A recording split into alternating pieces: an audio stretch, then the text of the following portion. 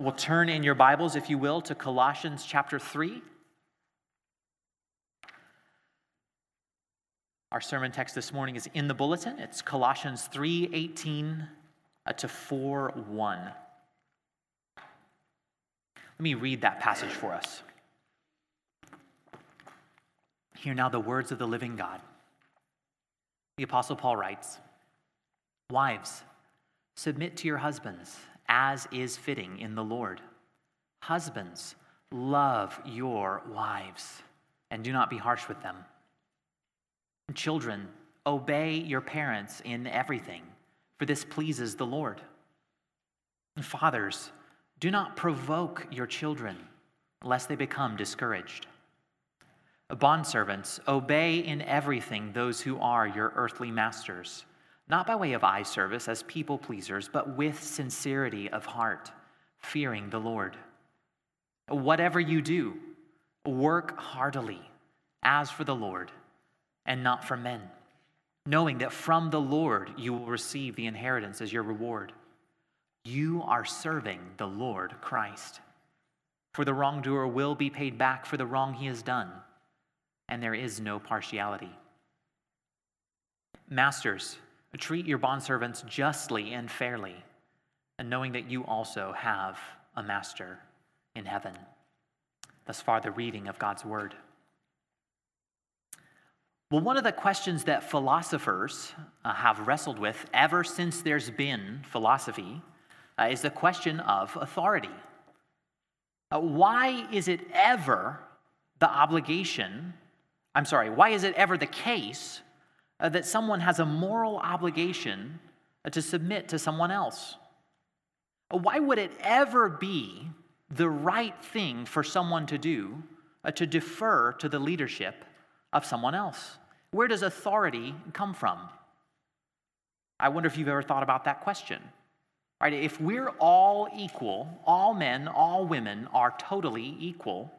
And by the way, if you believe that because of the Bible's influence on our civilization. But anyways, if we're all equal, why is it ever the case that one person can have authority such that another person ought to defer to them in any way? Well, people have given various answers to that question. Some have argued that ultimately authority is based on consent.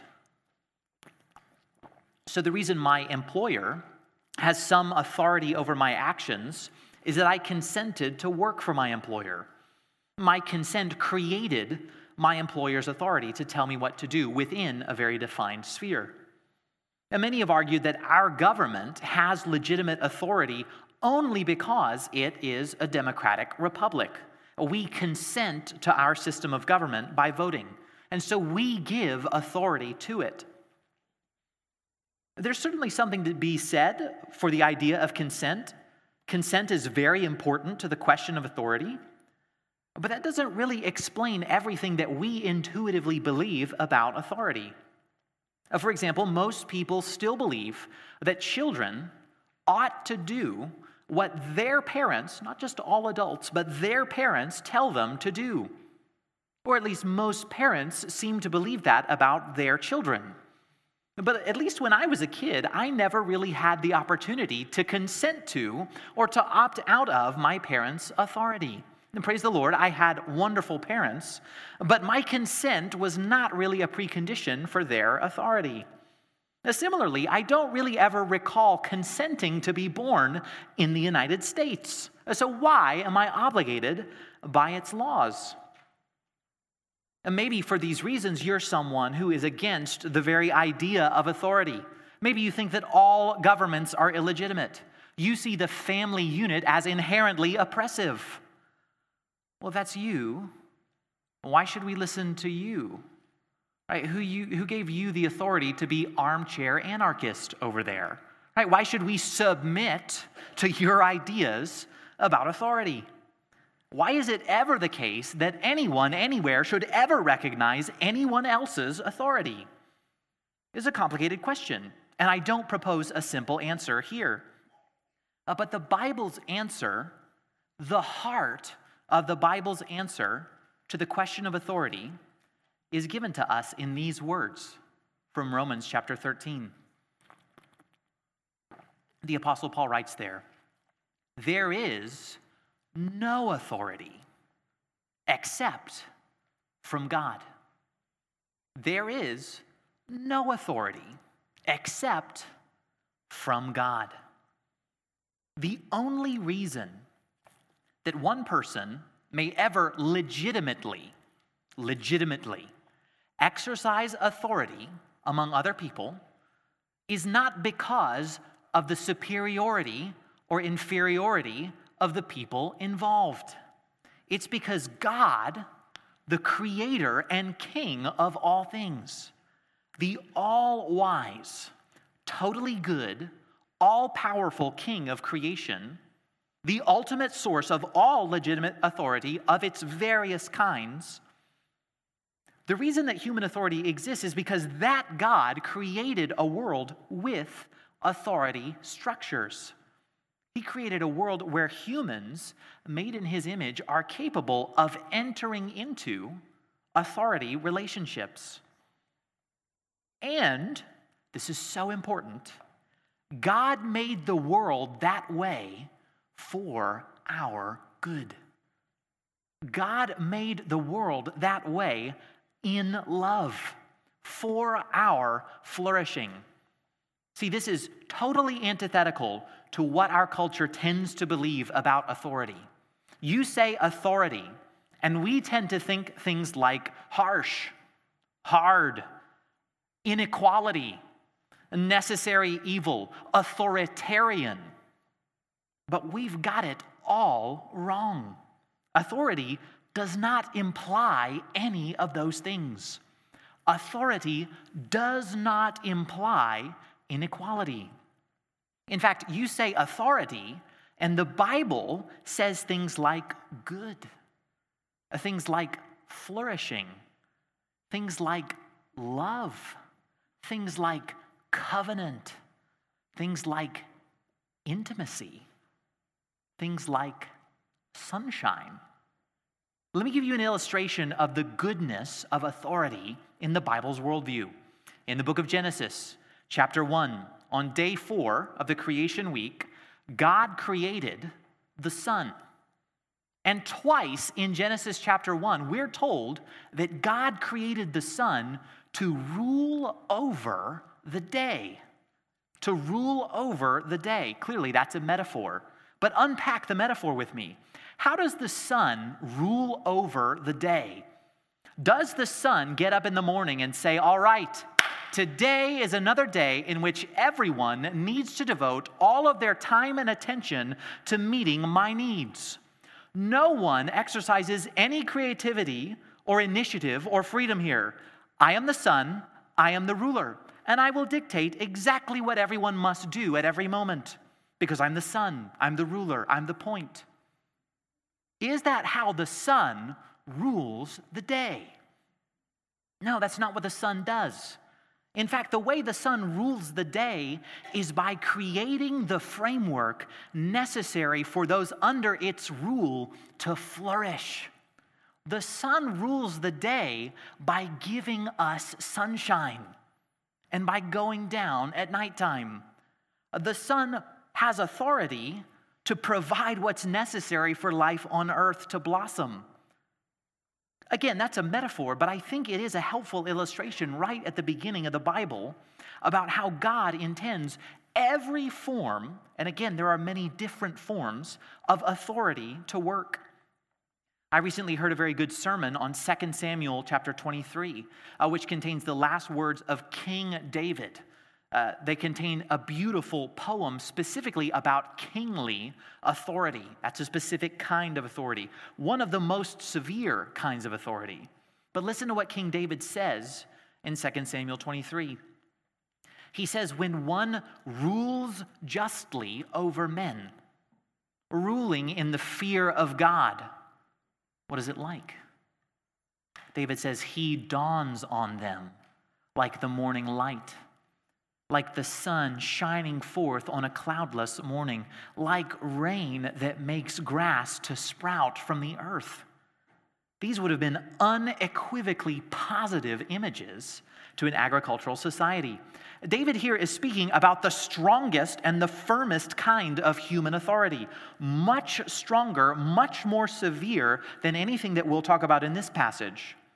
And what does David say that authority is like?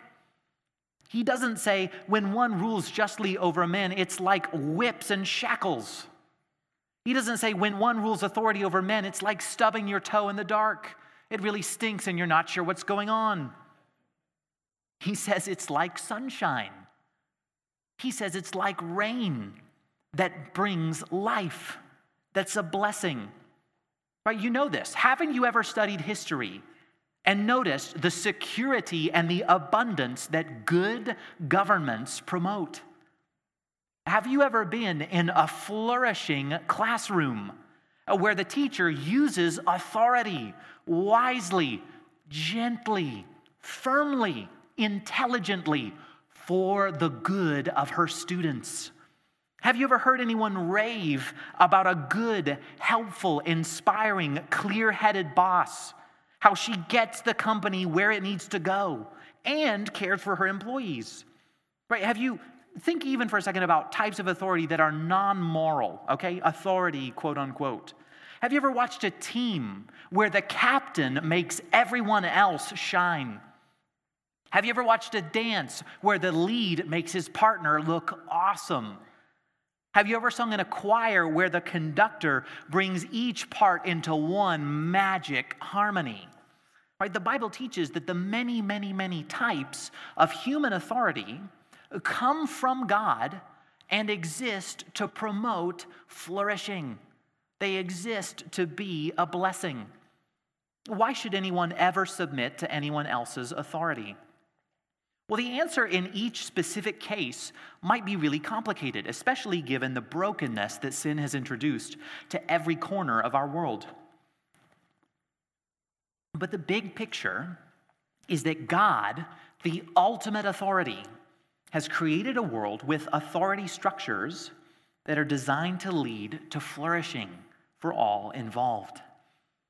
And that is essential to understanding our passage from Colossians this morning, Colossians chapter 3, verses 18 to 4:1.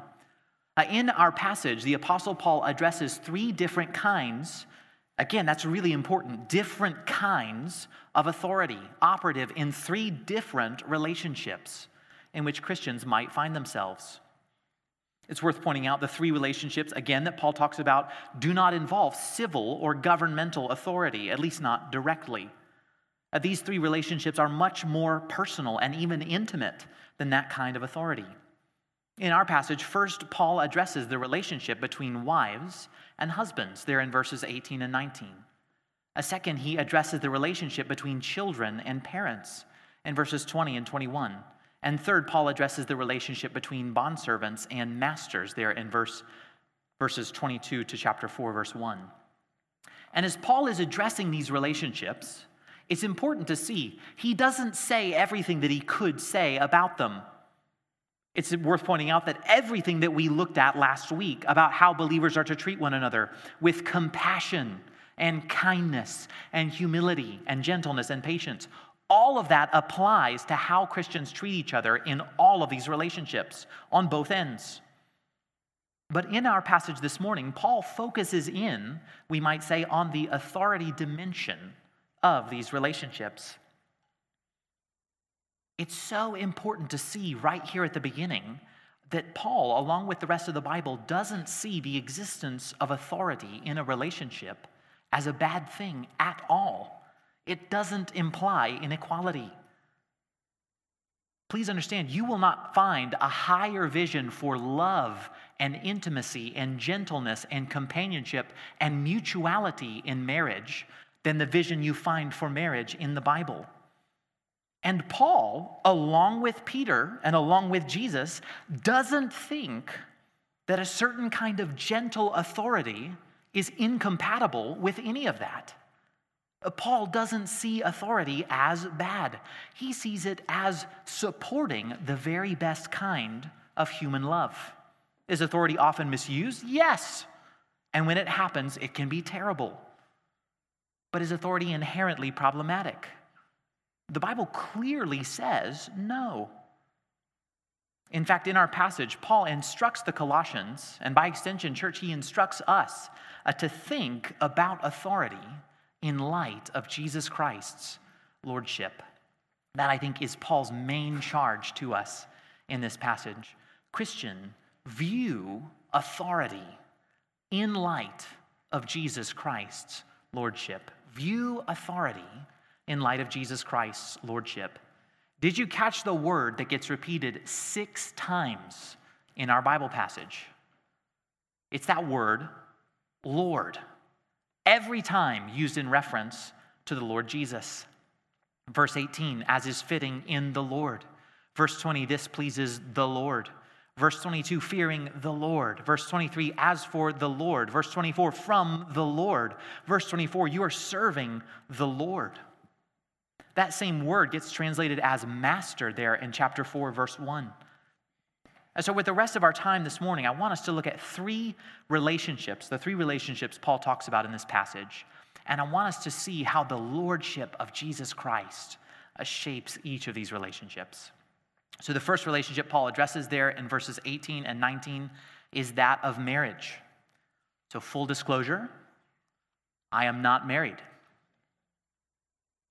I have never been married. My thoughts on marriage are not worth your time. But look with me at what our wise and good Creator and Savior says to us about marriage in verses 18 and 19. Paul says there, wives, submit to your husbands, as is fitting in the Lord.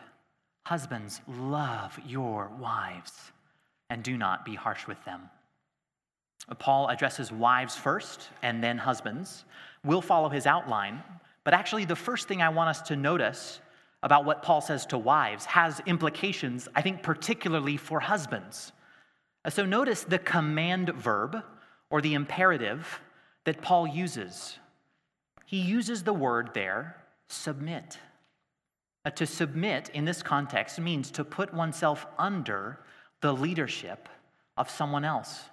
It's to follow someone else in support and cooperation. When Paul's talking to wives, he uses the word submit. We'll look just a second at how Paul talks to the other parties under authority in this passage. When Paul is talking to children, what's the word he uses? Look at verse 20. Paul says, children, obey.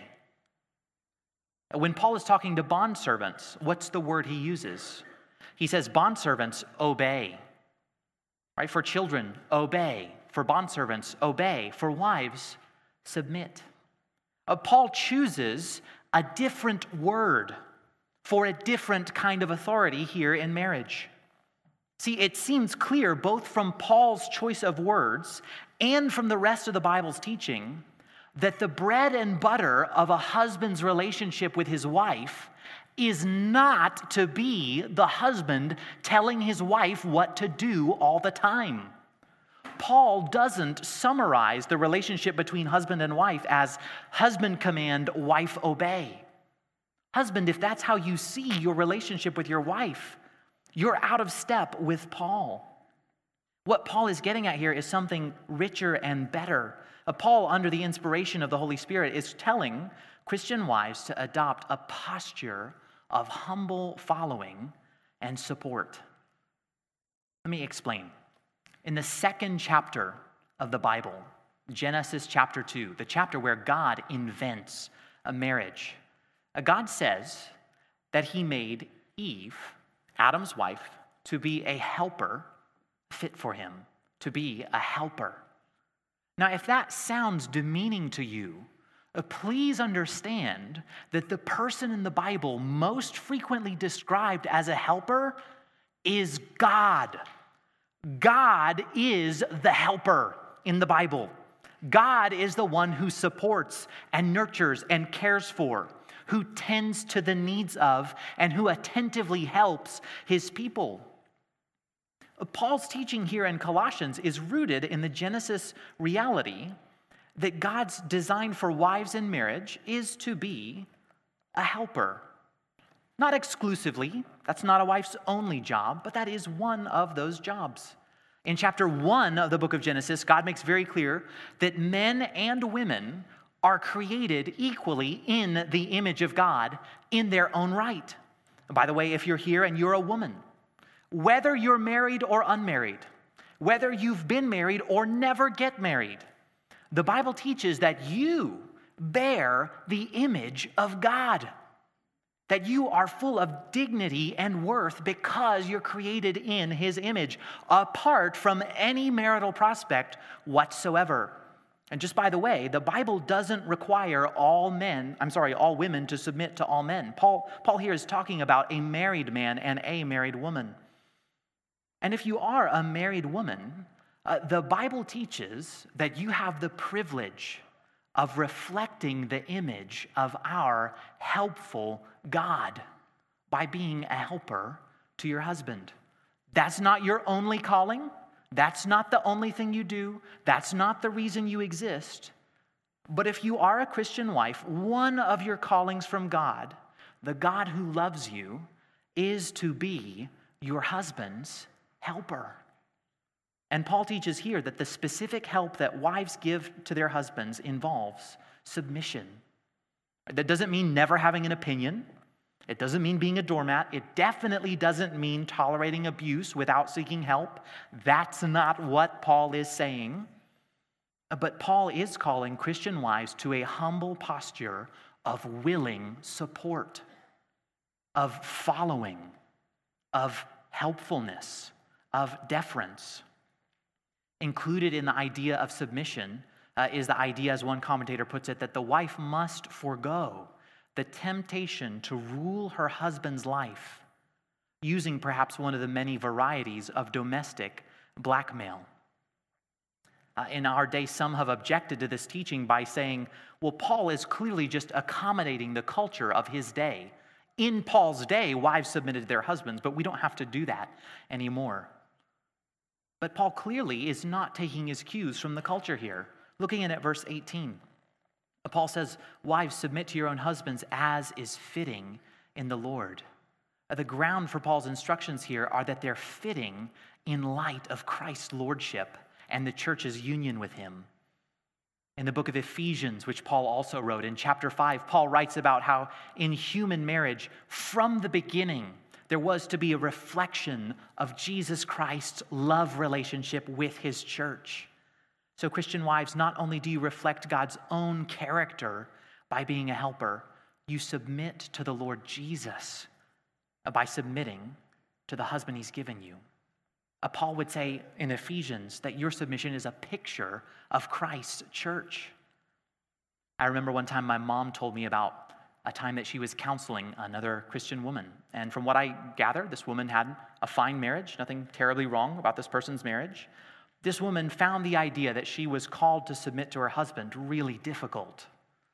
Surely we've all experienced God's commands as very difficult at times. This woman was really chafing against the Bible's command to submit to her husband. And my mom told me that her counsel to this woman was, look past your husband.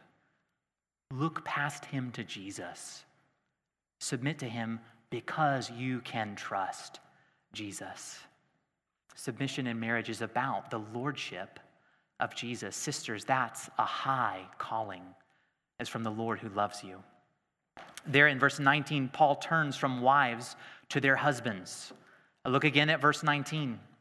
Paul writes, husbands, love your wives and do not be harsh with them. That word love, that's the same word used in chapter 3, verse 12, when Paul calls Christians God's beloved ones. That is to say, Christian husband, the kind of love that God is calling you to have for your wife is the kind of love that he showed you when he gave Jesus Christ to die in your place for your forgiveness when you were his enemy. That's the kind of love, Christian husband, to which you're called. Paul elaborates in Ephesians chapter 5. He says, husbands, love your wives as Christ loved the church and gave himself up for her, that he might sanctify her, having cleansed her by the washing of water with the word, so that he might present the church to himself in splendor, without spot or wrinkle or any such thing, that she might be holy and without blemish. In the same way, husbands should love their wives as their own bodies. Husbands, your leadership in your marriage is about the lordship of Jesus. Brother, if you think that your wife's job in submitting is harder than yours, you don't understand what you're being called to. If you think marriage is about you being the boss, you are doing it wrong. Husbands, love your wives. Husbands, prioritize your wives over yourselves. Husbands, be willing to give up good things for your wives. Husbands, intelligently and sacrificially pursue the well-being of your wives. Husbands, attentively care for your wives. Husbands, seek the input of your wives. Husbands, make decisions mindful of the welfare of your wives. Husbands, listen to and ask thoughtful questions of your wives. Husbands, pour the sunshine of your unchanging kindness on your wives so that they might flourish. Husbands, do you have authority? The Bible says, yes, you do. God did not give you that authority so that you could be selfish with it. God gave you that authority so that, like Jesus Christ, you might give yourself up for your wife in love. Husbands, love your wives, Paul writes. What does he say next? And do not be harsh with them. Brothers, what a mockery we make of the Lord Jesus when we are harsh. What a travesty that we would be impatient or unkind or anything less than gentle in a role in which our call is to imitate Jesus. One commentator writes this. He says, the husband must ensure that his love for his wife, like Christ for his people, always puts her interests first. In particular, he must scrupulously avoid the temptation to resent her being the person she is, to become bitter or angry when she turns out to be, like him, a real human being, and not merely the projection of his own hopes or fantasies. Husbands, love your wives and do not be harsh with them. That's the first relationship Paul addresses in this passage, the marriage relationship. The second relationship Paul addresses here is one that naturally issues from the marriage relationship, and it is parenting. Paul addresses children and then their parents there in verse 20 and 21. The only thing I know less about than marriage is parenting. But let's see what the Bible has to say about it. Verses 20 and 21. Children, obey your parents in everything, for this pleases the Lord. Fathers, do not provoke your children, lest they become discouraged. All right, we are a Baptist church, but we are about to do some raising of hands in the service. Kids, raise your hands if you're a kid. If you're under 18 and you live with your parents. I see one hand, Joe. Hands. Very good. Thank you. Very good. Very good. Excellent. Kids, love you guys. I am so glad that you are here with us today. Kids. Jesus wants you to obey your parents. Jesus created you, and he wants you to obey your parents.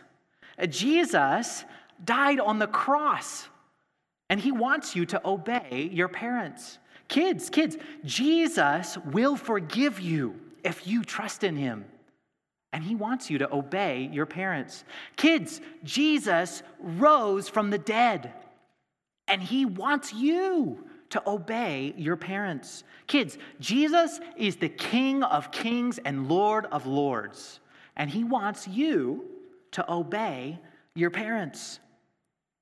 Kids, Jesus decided exactly what family you would belong to. Jesus picked your family because he loves you, and he wants you to obey your parents.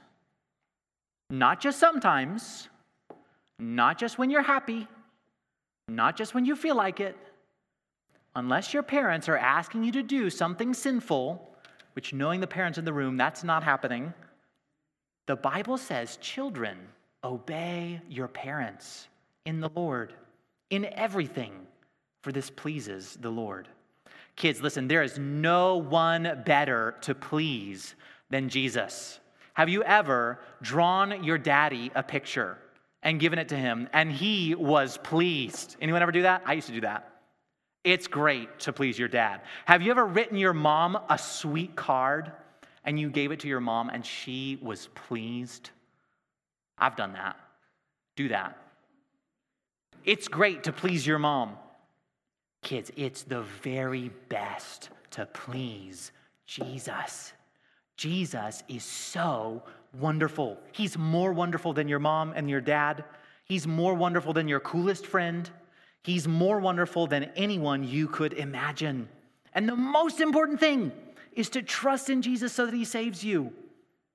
And Jesus wants you to obey your parents because it pleases him. Parents, I'm going to start using a variety of sentence structures again. Just as simple, In this passage, the Apostle Paul, I think, assumes a lot of other things that the Bible teaches about the authority of parents over their children. I think Paul assumes here that parents are teaching their kids God's word, especially the gospel. I think Paul assumes here that, as he says in Ephesians, parents are bringing up their children in the discipline and instruction of the Lord. Paul assumes that parents are correcting, when necessary, lovingly disciplining their children when they misbehave. I think Paul assumes that the love of parents for their children is to be a reflection of God the Father's love for God the Son. But isn't it interesting, the one line of counsel that Paul chooses to give to parents here? That first word of verse 21 is fathers. And certainly Paul could be speaking specifically to fathers as the leader in the home. But that word actually elsewhere gets translated as parents. So it could be referring to both fathers and mothers. That's my suspicion. In either case, Paul's instruction is this: fathers, or perhaps parents, do not provoke your children, lest they become discouraged. Paul thinks that a key reminder that parents need as they perform the demanding task of parenting is not to provoke their children, or not to needlessly stir them up, either to anger or to despondency. Paul knows that children sometimes respond with sinful anger or sinful despair, even to good parenting. But Paul wants parents not to stoke the fire unnecessarily. Do not provoke your children lest they become discouraged. When you discipline your children, don't take vindictive pleasure in their getting their comeuppance. If you tease your children, only ever tease them in order to love them. Don't get your kicks out of frustrating your kids. You will at times have to tell your kids what to do. Children, obey your parents. But don't tell your kids what to do just because you can. Don't do it way more than you need to do. Parents, has God given you authority over your children? Yes, he has. He's given you a much more firm and a less mutual kind of authority than exists in marriage. Parents, you have an authority that means the dynamic between you and your kids often is characterized by you telling them what to do.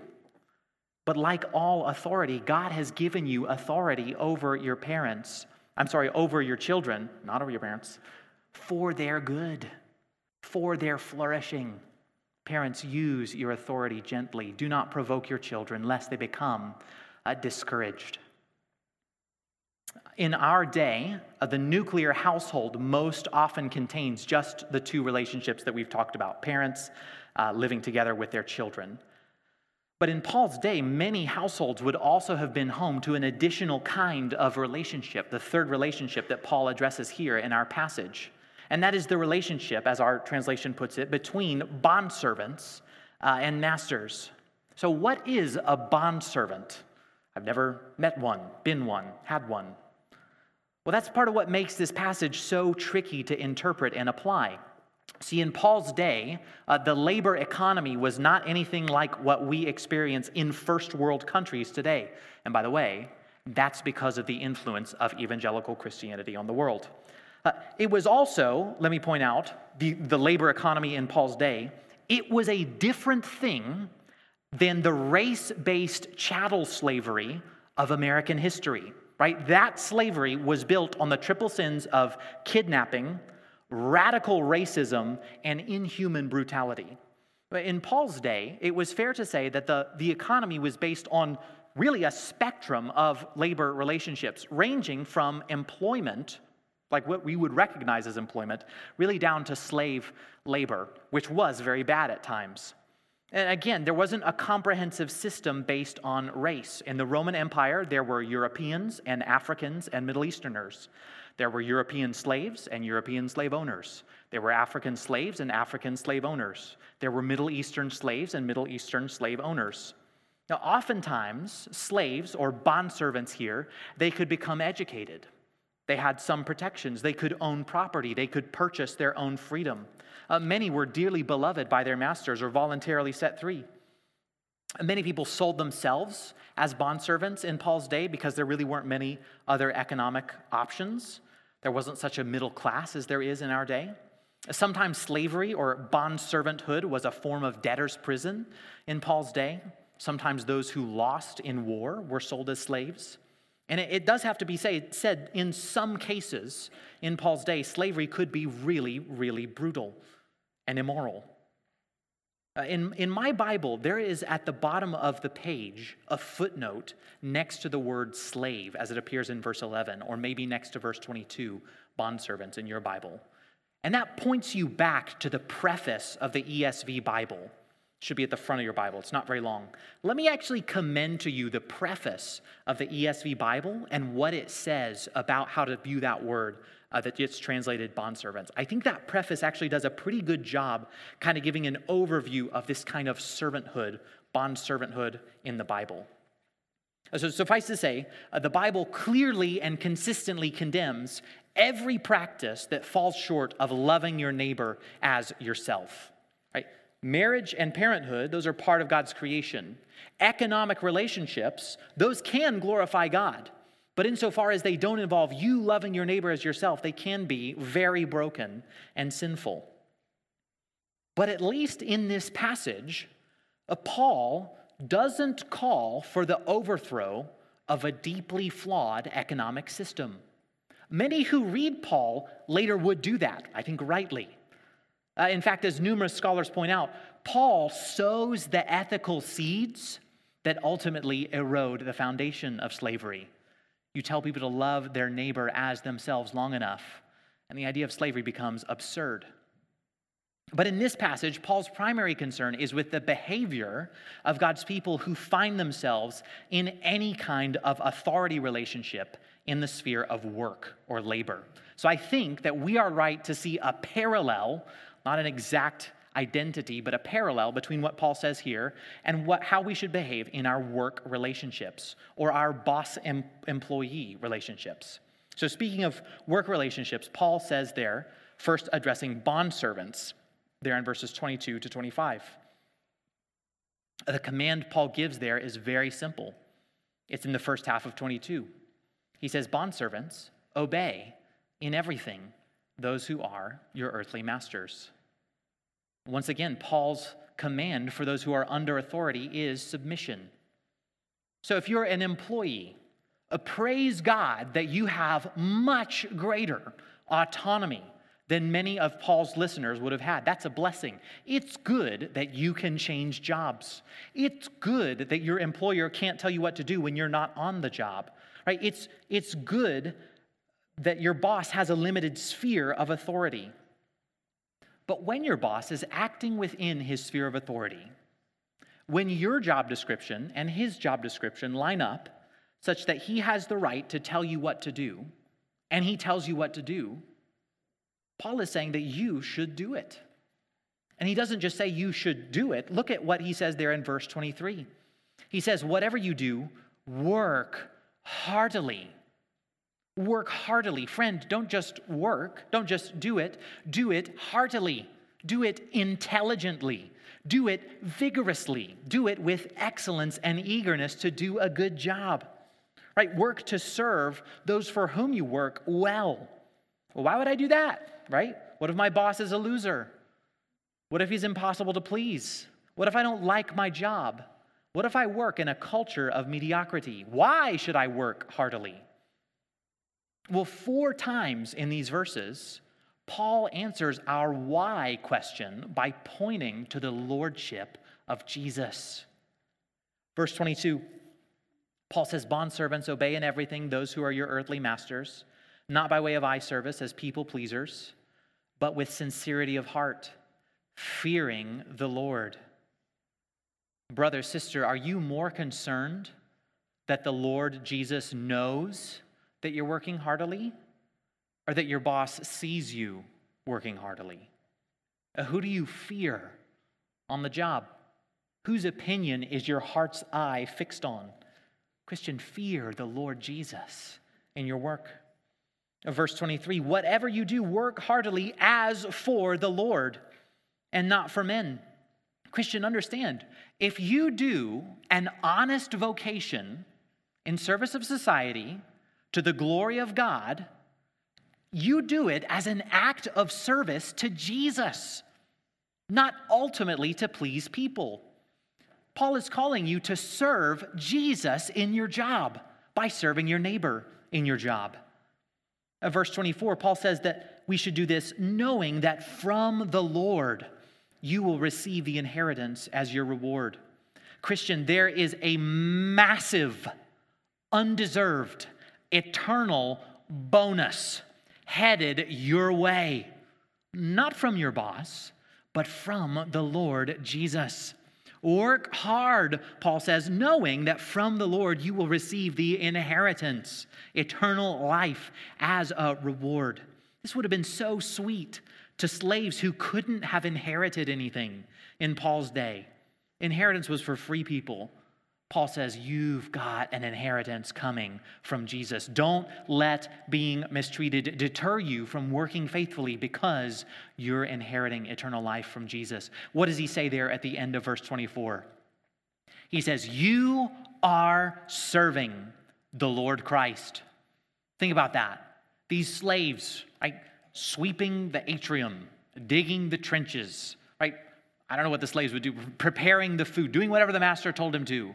Paul looks at that slave and he says, you are serving Jesus Christ.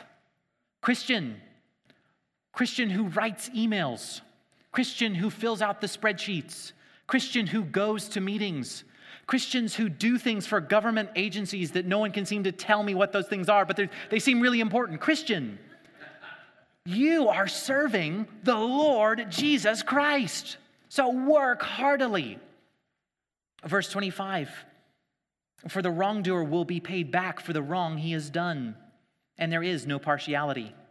So the Bible clearly teaches that everyone who believes in Jesus has all of their sins forgiven forever. And the Bible clearly teaches that we cannot earn eternal salvation.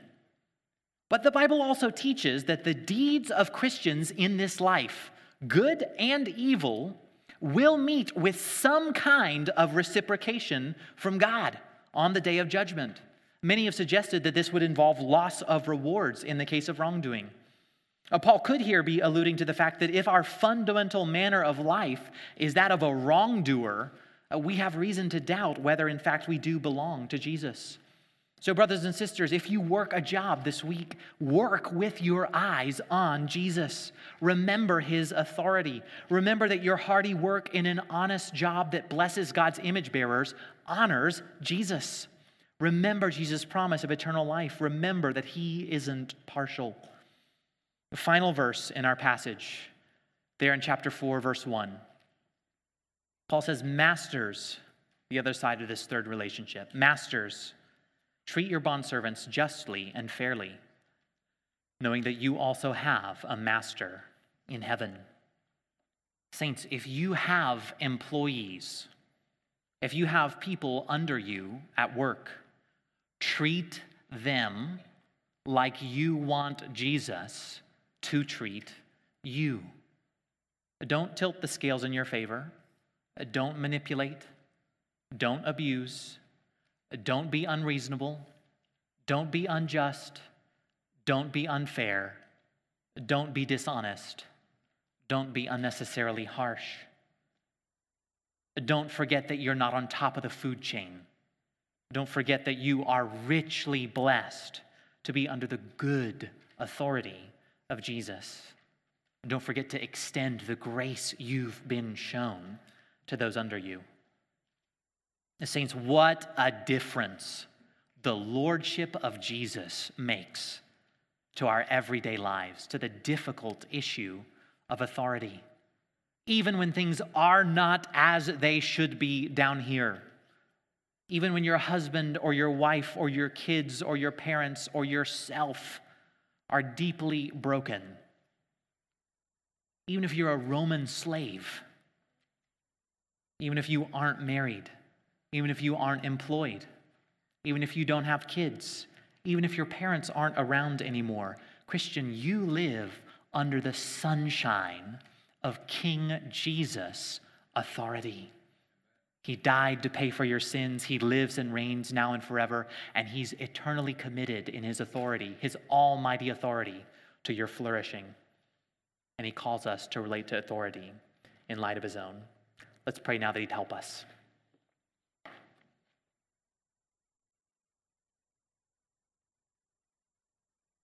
Father, thank you that we know, as your word says in 1 John, that your commands are not burdensome. Father, thank you that the supreme authority in heaven and on earth has looked on us with kindness, with undeserved mercy and goodness and perfect faithfulness. God, would you help us to think about authority, any that we're under, any that we have, in light of the lordship of Jesus Christ. Would you do this for our joy and for your glory? Amen.